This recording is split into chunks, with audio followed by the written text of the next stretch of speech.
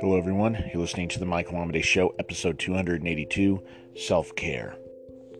A lot of times nowadays when we hear people refer to self-care, it really is this overarching concept for people who push themselves too hard, who don't really take time to make sure that they themselves are physically, mentally, emotionally, spiritually together.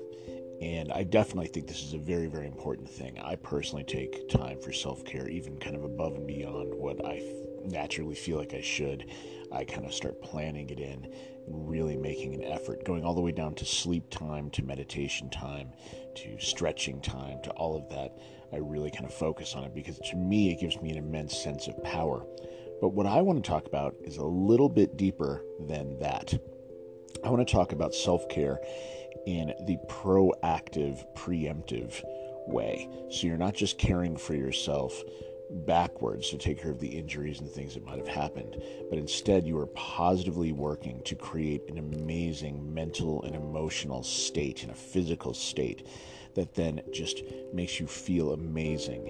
And through that, you're able to bring into your life anything you want to. If you think about all the great things you might want in your life, whether it's money, great relationships, great friends, whatever, health, physically, vitality, mental intensity, all of that, all those things come and are attracted to you when you feel amazing, when you're coming in at a high energy, a high vibrational level. Now, you don't just get those things and then have the high vibrational level, although it's very easy to think that way. What really happens is we have to show up with that level of energy to get these things attracted into our lives. The way we do that is by eating correctly, by sleeping well, by exercising, by meditating, by handling our own emotional traumas and issues, which we all have.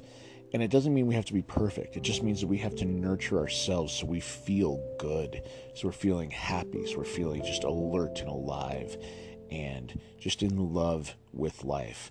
Think about it. When you've met someone who seems in love with life, don't you want to be around that person? Don't you want to connect with that person more? And the answer is absolutely yes, because we all feel that it's magnetic. So what I'm suggesting we do is self-care preemptively as well. Work to feel amazing, feel good with yourself, forgive others. Take the time. Don't collapse. Just take care of yourself. And when you feel good and you feel open, you can be magnetic. And if you do that enough, all the things you want start to fall into your life. That's been my experience, and I think you will find yours to be very much the same way. If you want to send me a message, you can. You can go to michaelamidei.com, just put it in the contact form, or put it on social media. I'm easy to find. If you find yourself being creative with poetry, lyrics, or short fiction, consider listening to my radio show, World Poetry Open Mic.